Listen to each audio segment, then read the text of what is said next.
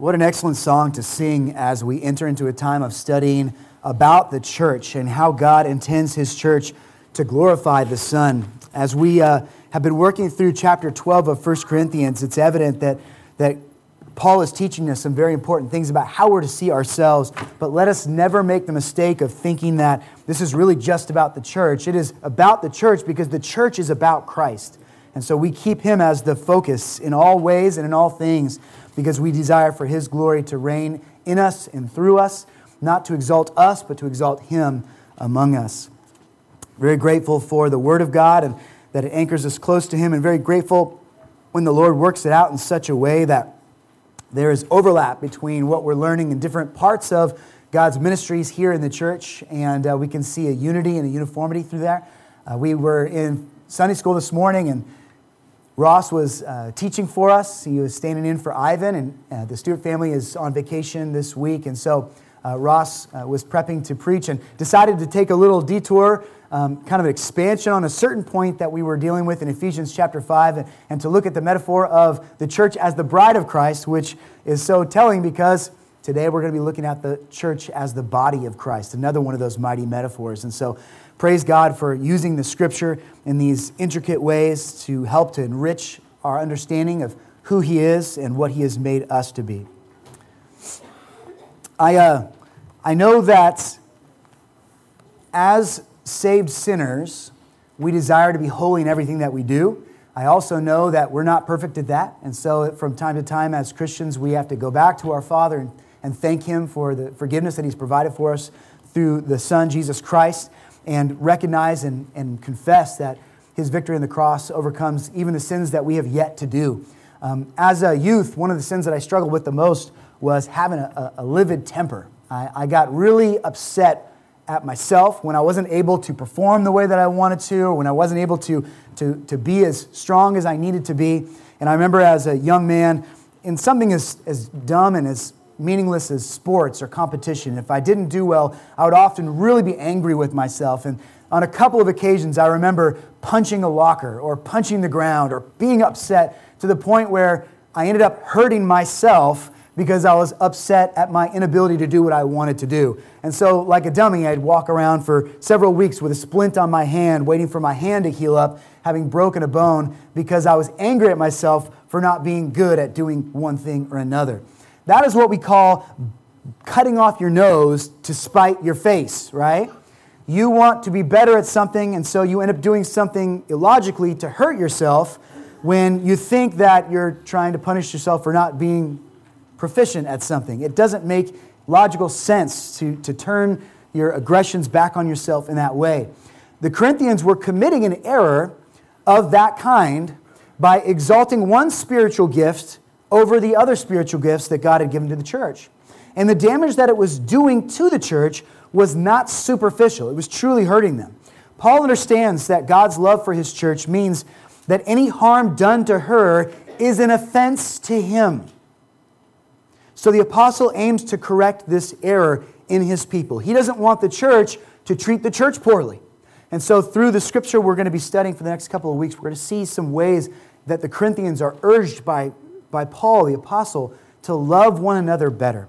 So in 1 Corinthians chapter 12, we're just going to do a few verses today, starting in verse 12 and reading through to verse 14. For just as the body is one and has many members, and all the members of the body, though many, are one body, so it is with Christ. For in one Spirit we were all baptized into one body, Jews or Greeks, slaves or free, and all were made to drink of one Spirit. For the body does not consist of one member, but of many.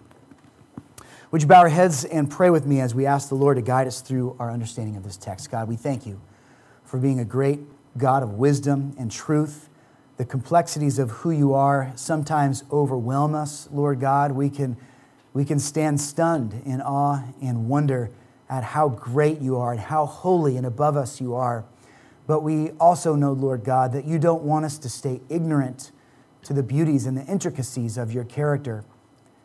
And even so, Lord, You have designed Your church to, in some ways, remind us of how great You are. I'm reminded of the high priestly prayer that you prayed in John 17, where you talked so at length, Christ, about how you and the Father were one, intimately one, and how you desired for the church in Christ, you to be one in similar ways. And so I pray, Lord God, that we would have our hearts fixed on the unity that you have set aside for us and made possible through the Spirit. Help us, God, to not be confused. Father, if we are weak of mind, we rejoice that you are not, that you are mighty of mind. So, Lord God, fill in those gaps.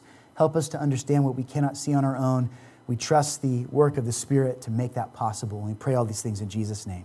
Amen. God is merciful to speak about lofty concepts in ways that our finite minds can comprehend. The Word of God uses several dynamic metaphors to describe the New Covenant church, each of which contributes to our understanding of what the church is and what God intends to accomplish through her.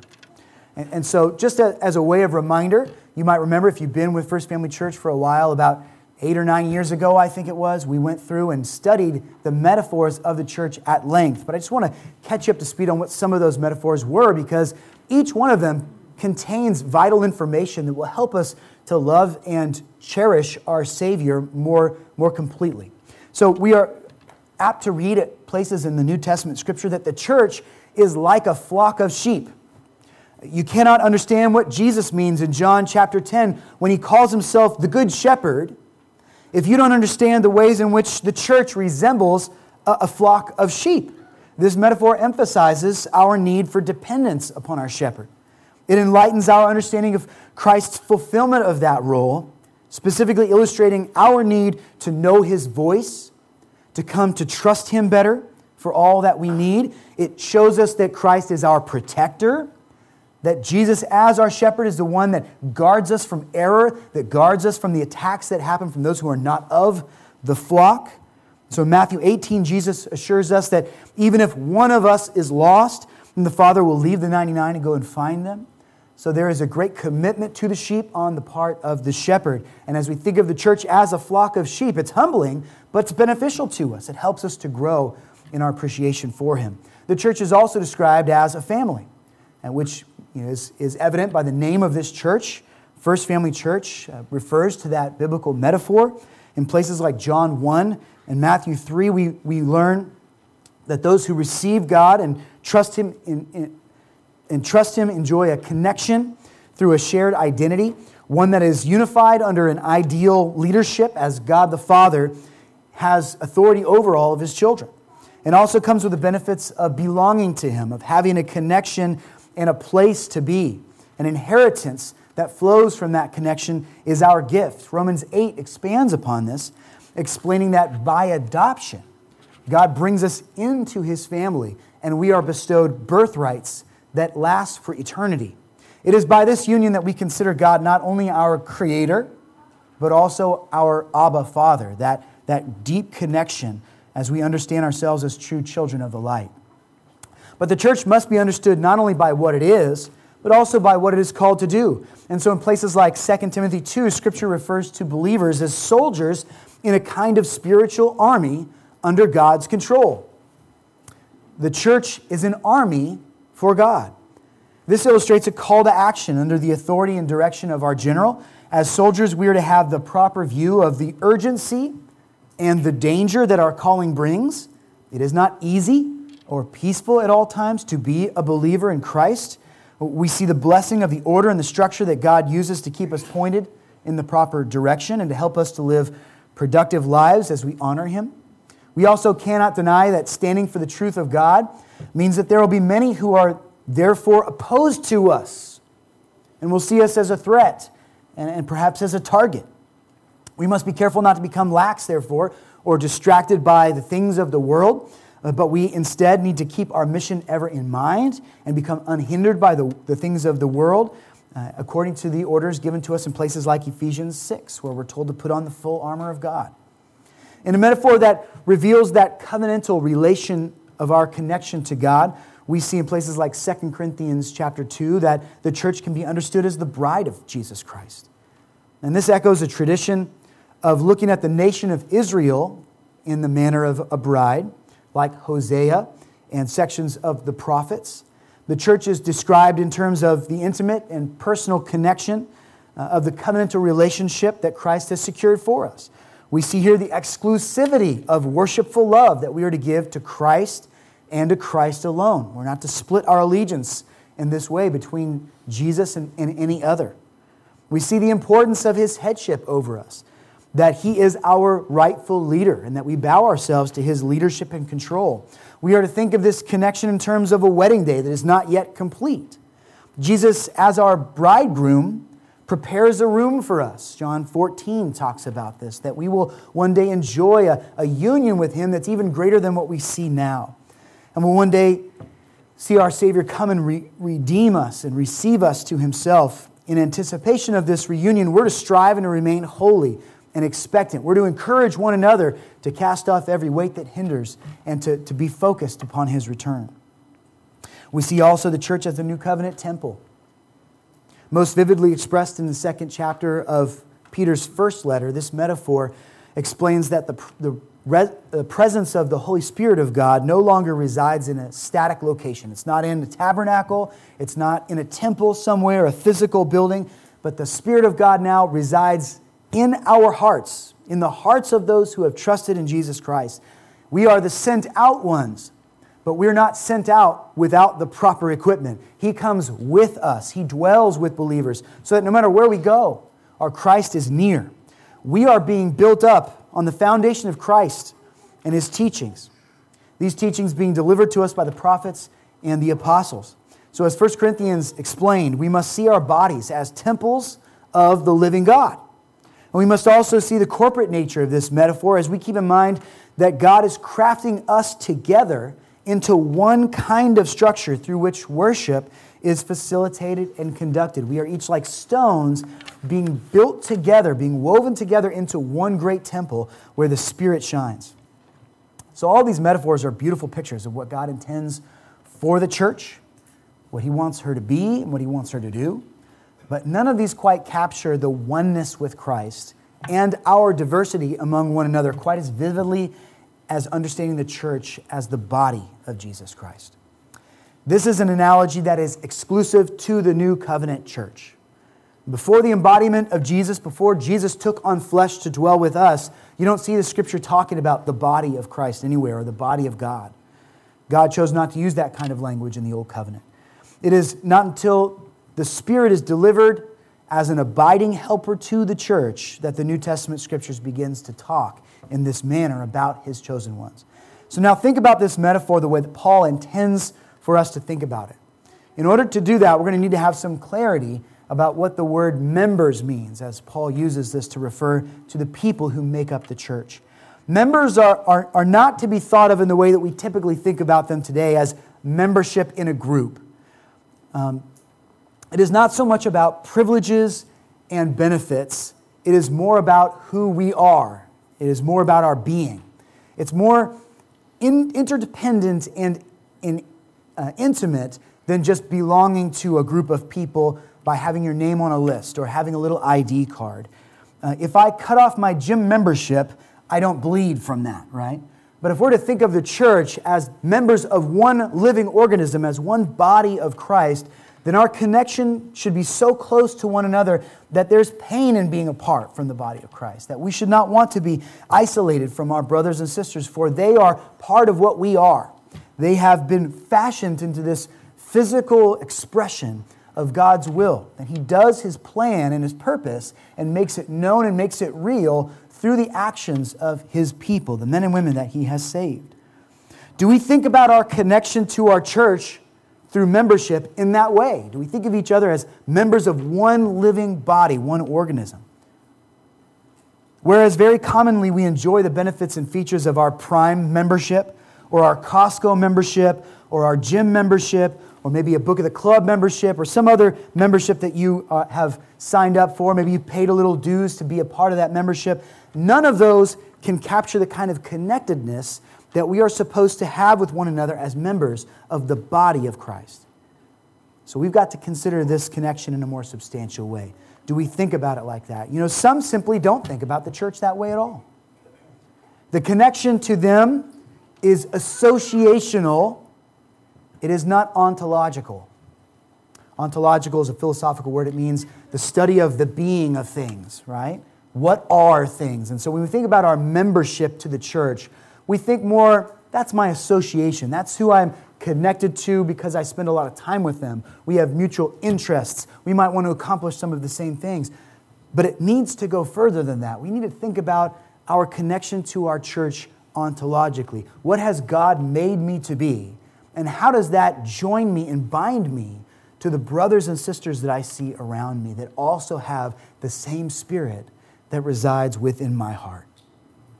Some are able to think that way some of the time, but they find themselves often forgetting how vital this connection is. And so there may be seasons where they love their church well and they are connected and committed to their church, but then something else comes up that draws their attention away, and for large lengths of time, they're not praying for the brothers and sisters. They're not feeling compelled to reach out to them and to call them or to visit with them and to spend that face-to-face time with them. And so some of us struggle like that. We know we need to see ourselves as part of this connected body. But in practice, we find our attention falling away from them. We don't treat the body of Christ with the honor that it deserves. But some truly have come to grasp this biblical understanding of the strong interconnectedness that we've been blessed with through this union. And so there's our hope that through the preaching of this section of 1 Corinthians 12, we're not going to be able any longer to be satisfied with an understanding of God's church that falls short of the depth of closeness that God intends for His people. May we be enriched by this. May this encourage us, and may it give us a great appreciation for what God has done in joining us to His body and letting us have this representative life, this dwelling in which the actions that we live out in obedience to God's word create God's will being done in us and through us. Now, Paul the apostle has actually been gearing us up for this part of his letter for some time. He is here returning to a theme he's already mentioned 3 separate places in 1 Corinthians. And so 1 Corinthians 6, verse 15 through 17, Paul wrote, "Do you not know that your bodies are members of Christ?" And when he says members there, he's clearly talking about body members, pieces of one whole body. He's not talking about simple membership, like the cheap form of membership we see in the world today. Do you not know that your bodies are members of Christ? Shall I then take the members of Christ and make them members of a prostitute? Remember, Paul is really dealing with some worldliness within the Corinthians. They're true believers, but coming out of a pagan background and lifestyle, they have justified in their minds doing things that they should in no way, shape, or form have any association with. And so some of them were practicing some of the pagan rituals that used to define their worshipfulness. And God is saying through the Apostle Paul that they can't afford to do those things. They must separate themselves from that kind of behavior. He says, shall I make the members of Christ the members of a prostitute? Never, he says. Verse 16, or do you not know that he who is joined to a prostitute becomes one body with her? For as it is written, the two will become one flesh. But he who is joined to the Lord becomes one spirit with Him. So think about the physical and yet at the same time the mystical union in intimate relationships. Two that are formally separate individuals break down those boundaries and those borders of individuality, and they become joined together in their flesh. This is much more spiritual than our culture wants to admit it to be. Oftentimes, sexuality is so cheapened in our culture today that we miss the gravity of this blessing that God has given for the covenant of marriage. This warning about immorality elevates the depth of connection between brothers and sisters in Christ who are united in the Holy Spirit and translates to a similar level of importance in the way that we obey or deny the law of God in the ways that we use our physical bodies. What do I do with this, my body?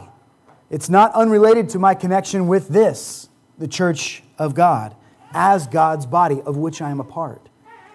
So later in chapter 10, Paul returns to this concept. He says, the cup of blessing that we bless, is it not a participation in the blood of Christ? We're going to read this again later on for communion. It says, the bread that we break, is it not a participation in the body of Christ? Because there is one bread, we who are many are one body, for we all partake of the one bread. So here Paul has alluded to the picture of this oneness in being that he would soon expand upon here in chapter 12, and has shown that it is only through Jesus' sacrifice of his own physical body that we're able to experience this level of covenantal connection with God and with one another. Participation in the sacrament is not only personal in the sense of it being a blessing for me, it is an outward expression of our unity in the work of Jesus, a work that brings us together and makes us this one body. And that is why in chapter 11, Paul puts such emphasis on the fact that we can come together to celebrate the Lord's table, and we have to do it with other brothers and sisters in mind. Look at 1 Corinthians 11:29. He says, "For anyone who eats and drinks without discerning the body, he eats and drinks judgment on himself." Now, if you remember back to chapter 11, he's talking about there how the Lord's Supper had become kind of a fiasco in the church, that there were some who were coming and bringing all lavish kinds of food, but they weren't sharing it with others. And so those who were poor within the church were not being fed. There were great lengths of time where they didn't have anything to eat or drink, and it was making a mess of what should have been a moment of great unity in the church. And so Paul scalds the Corinthians, and he says, "For anyone who eats and drinks without discerning the body, without the church in mind as the body of Christ, then what he's doing is he's eating and drinking judgment upon himself. By making those believers feel isolated and uncared for, he's actually cutting off his nose to spite his face." So Paul is trying to help correct that in the church of Corinth. Paul picks this concept back up and he puts it to use again here in chapter 12 and expands upon it as he deals with the controversy that's surrounding spiritual gifts. He helps them to see that the human body is a single organism, and that organism is made up of many members, many pieces. We're going to talk at depth next week about the diversity of the body and how each of these pieces has its place and plays its part within the function of the church. And so Paul is training us to think in these kind of ways. Though the different parts are many and diverse, they are effective in so much as they come together to work as one, united by one Spirit, intent on one purpose, directed by one head, the head being Jesus Christ. So the metaphor of the body as the church is used here to emphasize two complementary realities. It's here to emphasize the church's diversity, that we are many, that we all don't look the same or talk the same or bring the same kinds of skills or experiences to the table, but the fact that God has brought us all together and united us in one Spirit means that this is His design for His church, that we're to enjoy the diversity of the church. But it also shows us the unity of it, that we can't express our uniqueness in the right ways if we disconnect ourselves from the body that we are to be serving and working alongside. The body metaphor catches both of these beautiful concepts. So Paul's main goal in these next 3 chapters is to teach the Corinthians to recognize and appreciate that diversity that characterizes God's people, specifically in the way that they use their spiritual giftedness. But he first needs to establish the importance of this unity that exists between these various gifted men and women because they are bound together in one symbolic body. So 1 Corinthians 12, verse 13 says, "For in one Spirit we were all baptized into one body, Jews or Greeks, slaves or free, and we were all made to drink of one Spirit." So in trying to understand people, we often place them into generalized categories based on some aspect of who they are, because we think in certain ways about that kind of people. That's just how human beings use their minds to try to make sense of a world that is much too big for them to grasp with every detail.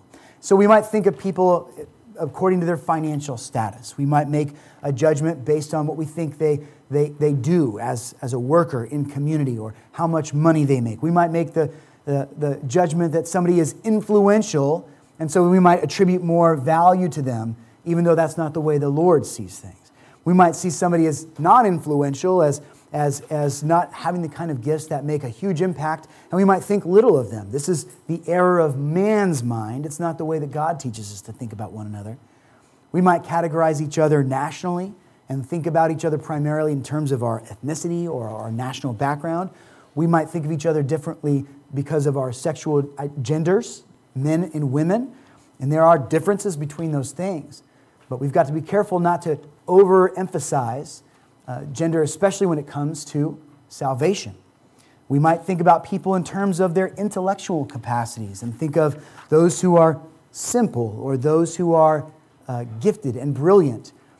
These are all things that the mind of man does to try to make understanding his world a remote possibility. But none of these differences can hold up once we become tied together to one another through faith in Christ. When we trust in Jesus and call upon his name, those distinctions become trivial. They're not the thing that defines us anymore. The thing that defines us now is the hope we have in Christ and the regeneration that has come to us through the work of the Spirit. Though the people are many and diverse, they are now also one through this saving grace. So to understand the extent of that oneness, look again at the last part of verse 12. After talking about how the body functions, members and parts join together to work as a single unit, Paul writes, "For just as the body is one and has many members, and all the members of the body, though many, are one body, so it is with Christ." Now that's a little unexpected, that so it is with Christ, isn't it? Why didn't Paul say so it is in the church? Right? That's the analogy he's drawing, right? Well, actually, in a sense, he did. When Paul says so it is with Christ, this is short for Christ's body. In other words, he's talking specifically about how these members joined together become sort of the physical embodiment of Christ on earth. And so when he says, just as that is, so it is with Christ, he's saying, so it is with the church. And this is how we should see ourselves. What links us together in this special way?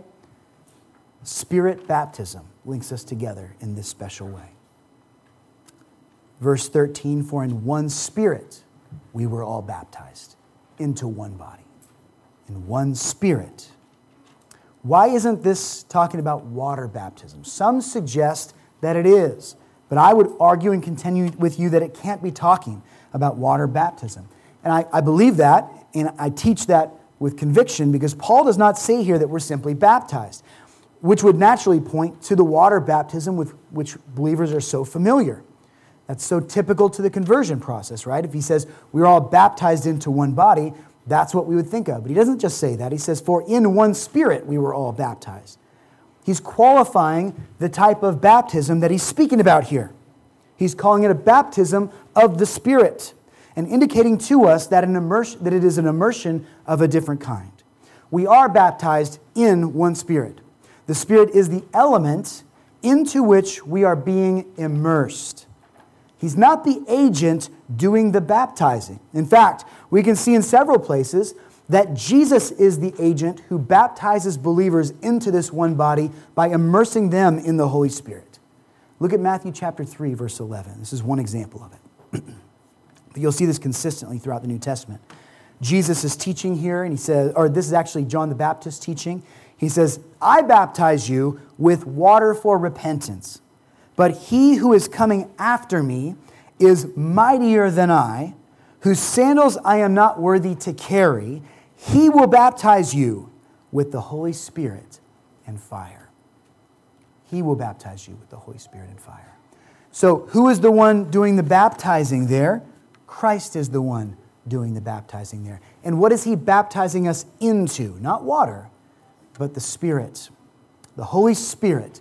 But there's an option there too. He says he will come and he will baptize with one of two elements. He'll baptize with the Spirit, or he will baptize with fire. So there are two potential baptisms, and everyone is going to experience one or the other of these two immersions, these two baptisms. So hold on to this, church, for a minute. There are two types of people in the world, and both of them will be baptized. Either baptized by Christ with the Holy Spirit, immersed with the blessings of God and made new by this life breathed into them, or baptized with the fire of judgment. These are the only two options. When Jesus baptizes us, immersing us in the Holy Spirit, a transformation occurs within us. We're now forever connected to God. When we sang about the fountain that is filled with blood that flows from Emmanuel's veins just a moment ago, we're describing the cleansing regeneration that happens when somebody confesses their sin to God and cries out to him in faith, trusting that his work on the cross has the power to overcome their wretchedness. And so in that moment of humility before the Lord God, one who is saved by God is given new life. He who was formerly spiritually dead now comes to life and has the vitality to understand his situation. He is given a spirit by which now he can trust and live and move forward in proper obedience to God, whereas before, that individual could not please God. They were perpetually enemies to God and were constantly finding new ways to break God's law and to dishonor his rule in their lives. So we're baptized in the element of the Holy Spirit, and then we're baptized into a special connection with other believers, which Paul is teaching us to see is the unity of being Christ's body. So there's an urgency we don't want to miss here, because if you're not a part of the body of Christ, then you are outside the realm of that blessing. I would urge you this morning, as you sit here before the Word of God, to consider where you belong in the grand scheme of eternity. This world that we live in is upside down with sin. And we're all seeing the effects of that day by day, the hurt that it brings us. When people disregard the law of God and live for their own selfish desires, when they manipulate one another, when they don't care for one another, this travesty of sin is evidence to all of us. And there is only one way for us to escape this travesty of sin of which we were guilty ourselves. The only way to escape that is through the redeeming blood of Jesus Christ. When we have exhausted every avenue and we've looked at our lives and said, how can I overcome my own personal wickedness? And the Lord has illuminated us through the Spirit in such a way that we can see there's nothing we can do. There is no path that we can take. There is no effort that we can make to cleanse our own hearts. And then we see the call of the gospel. And if you are a believer, that effectual call resounded in your heart, and you recognize that there was only one way for you to be redeemed, and that was through Jesus' work. Not through yours, but through Christ's great and mighty and perfect and complete work. When you see that and you trust in that, and you receive the gift of grace, then the wrath that rests upon all who disobey God's word is now put on Christ. Jesus, as he died on the cross, then bears the burden of your suffering for you. And you're no longer guilty before the Lord. That is what it means to be a Christian. But for those who reject Christ, for those who go to the grave or last until the return of Jesus, and they have never said yes to the Lord Jesus, they have never bowed their heart to him and confessed their sin to him, then the only alternative is a baptism of a much more dire kind, and that is baptism with fire. Christ will return. There is a day when he will come back for his people. And when he does so, all that we have broken in creation will be set right.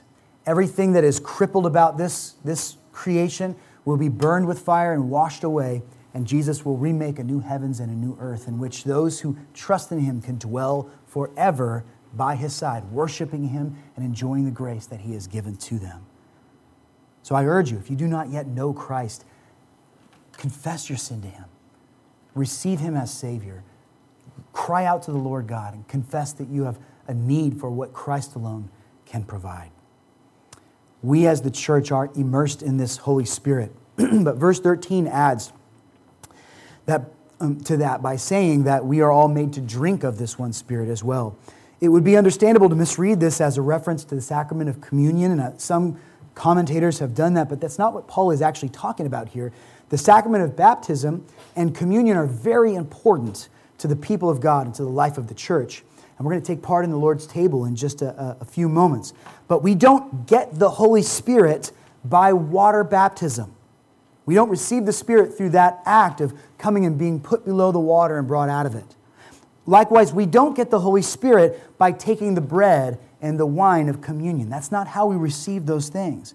We get the Spirit by regeneration. Baptism of the Holy Spirit is something that every believer experiences at the time that they are made alive in Christ. So Spirit baptism is literally the immersion in the Spirit that happens when Christ takes us out of darkness and brings us into his marvelous light. Don't forget that the Greek verb that we translate as baptize was simply the common verb for immersion. When we immerse something, we are baptizing that thing in something. So what Paul is saying here is that we as sinners were at one point completely devoid of the Spirit. We were spiritually dead, deserving the wrath of God, not a drop of the Holy Spirit belonged to us, but for all who were called into fellowship with the Son. We who were spiritually destitute by God's amazing grace have now been completely immersed. We have been drenched and soaked in the presence of the Holy Spirit of God. Water baptism is an outward declaration of that inward reality, that a person is now living their life immersed in the Spirit of God. It is a picture of that truth. It's a physical metaphor that displays to all who see it that here is one who is now drenched in the Spirit of God and living according to the power that only that Spirit can provide. Not only were we baptized by spiritual baptism into one body, but we were also made to drink of the one Spirit. So two things are going on here. We've been placed into the body of Christ by immersion of the Holy Spirit, and then something has been placed inside of us. Believers are blessed to drink deeply of the presence of God, for the Holy Spirit now resides within. It is not just topical, it is systemic, that the Spirit is now in His people and dwells with them and endures with them. How much of it did we drink? How much of the Holy Spirit did we get? There might be some who would suggest that, so-and-so got a whole lot of the Spirit, and such over here just got a little bit. That's not biblical at all. John 3:34, for he whom God has sent utters the words of grace, for he gives the Spirit without measure. If you've been given the Spirit, you haven't been just given a little dropper full of it. You don't just get a little bit of it, a little tiny thimbleful when you come for communion. No, you have been given the Spirit to the fullest. That Spirit is now yours, and you belong to that Spirit. That's an important distinction to make. See, friends, preaching is intended to show God's truth. It's intended to reveal what we as His people should believe, but it is also instrumental in teaching us what not to believe. And so this morning I want to take a moment here at the end of the sermon to address very commonly taught things that are false about Spirit baptism in particular. Spiritual baptism, or baptism of the Spirit, is a signature of most Pentecostal theologians, but it is interpreted in a way that the Scripture does not describe here to us. It is often taught as a second kind of salvation that an individual will experience. So there's two baptisms in the Pentecostal economy. First, you're baptized by water, which is significant because it shows you that you have been saved by the Lord, that He has redeemed you and washed you clean from your sins.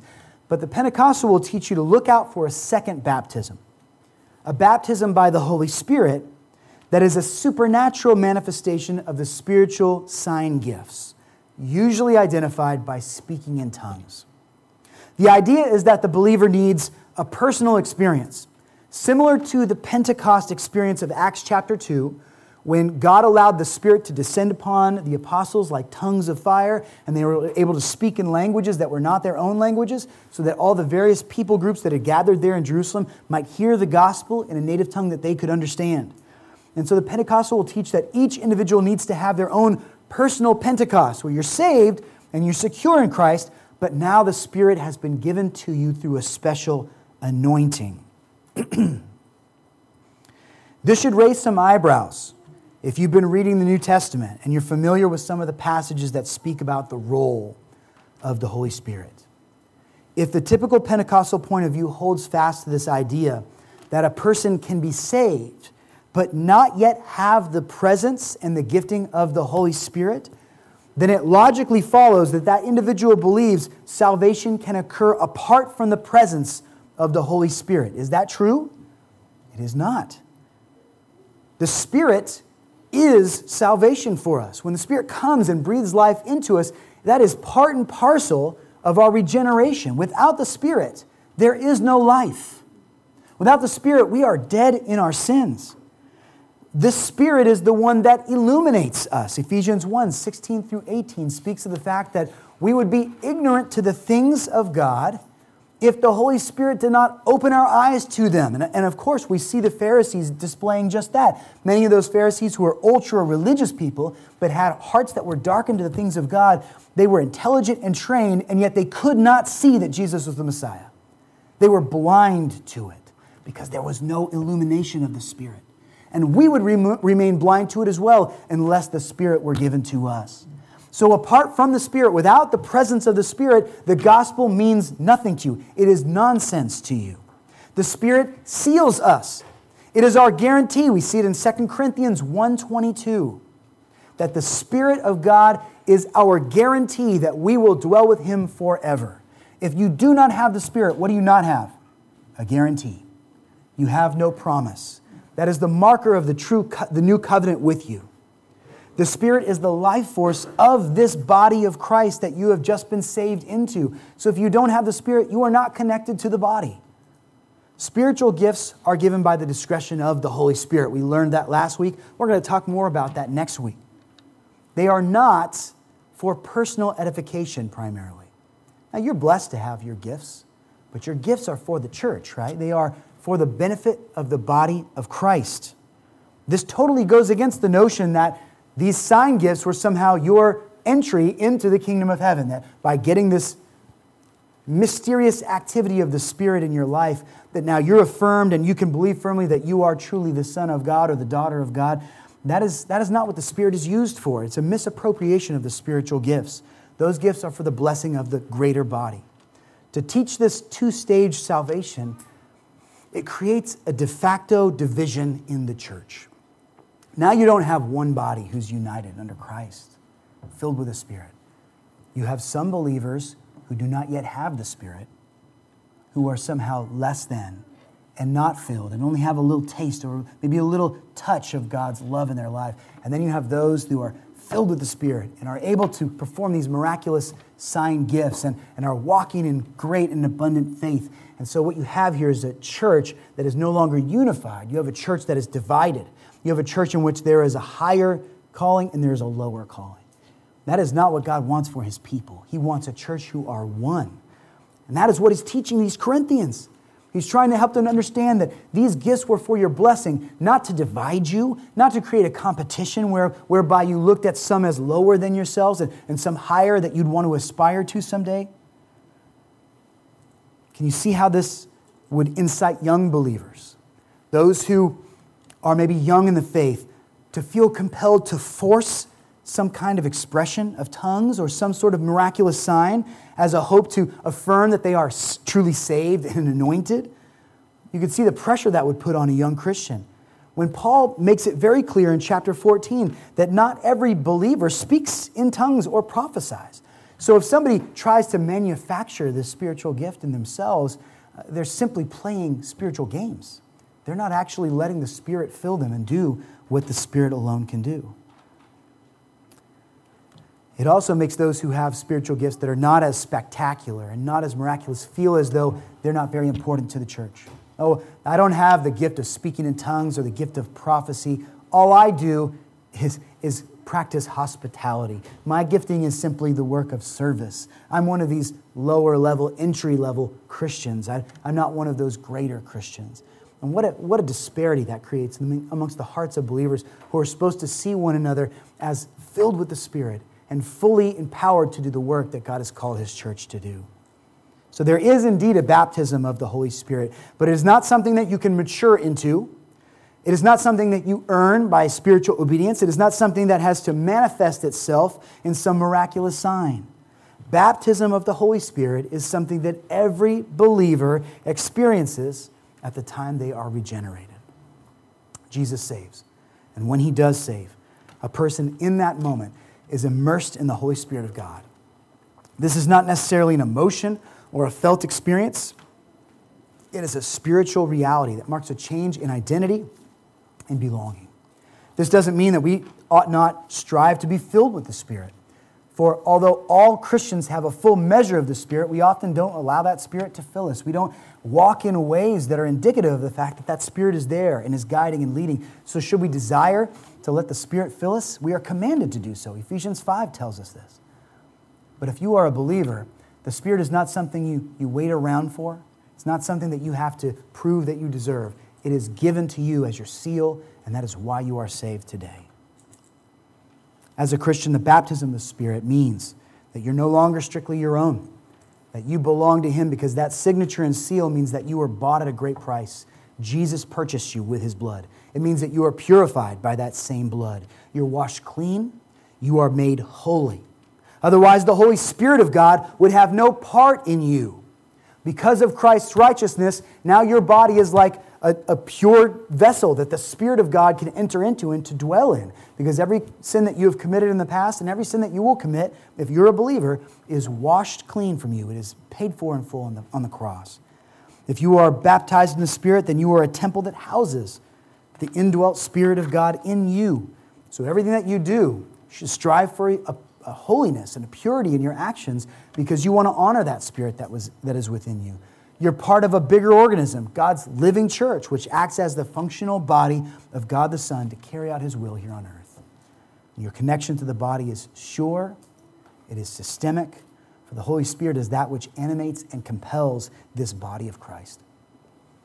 These are the words of Anthony Thistleton. He's one of the strong commenters on the book of 1 Corinthians. He says, any theology that might imply that this one baptism in 13a, in which believers were baptized in one Spirit, might mark off some post-conversion experience or status enjoyed by only some Christians, attacks and undermines Paul's entire argument and emphasis. And I think Anthony is right on there. The whole point of this section of 1 Corinthians is to prove that we should value the diversity of the gifts, that we should not do anything that would elevate one set of gifts higher than the other gifts, that we should rejoice in whatever God has put in our hearts and in our minds to do for Him, and thank the Lord for the ways that the Spirit gifts us and empowers us to be useful for Him in eternal ways. The degree and the quality of unity that defines the connection between believers is much deeper, it is much more substantial than the Corinthians understood it to be. If it is true that you are now part of a greater whole, one that shares the one same Holy Spirit, then what happens to your fellow Christians also in some sense happens to you. Life in Christ is a shared experience, church. This is true of our victories. When a person's using their gifting and shining brighter than you, can you rejoice that their victory is yours as well? Can you see that they are not doing that to satisfy their own desire for exaltation, but they're trying to exalt the same Savior you want to see glorified in your own life? You are one body. So these distinctions are academic now. Rejoice in the victories of your brothers and sisters. When your fellow Christians suffer, you also suffer with them. This is your hurt. Their hurt belongs to you. Did the Corinthians understand this? They did not, sadly. And that is why some of them would exercise their personal freedoms, even if it caused their weaker brothers and sisters to stumble by eating these foods that were sacrificed to idols against their conscience. And that's why some of them were happy to engorge themselves during the Lord's Supper and leave others with nothing at all to eat. They did not realize they were hurting themselves by hurting the church of God. That is the extent to which we need to treasure the unity of the body of Christ. And that is how we are to celebrate the body's unity in such a way that we don't fall into patterns of envy and competition and jealousy. Let me close with a brief word of prayer, and then we're going to transition to our time of communion. God, we thank you for teaching us so much about your body, this church that you have baptized us into through the work of the Holy Spirit, and we look forward to learning more about the diversity of that same body. Help us, Lord God, to not sell short the meaning of our membership, God, that we are connected to you in ways that we cannot become disconnected again, Lord. We are yours forever.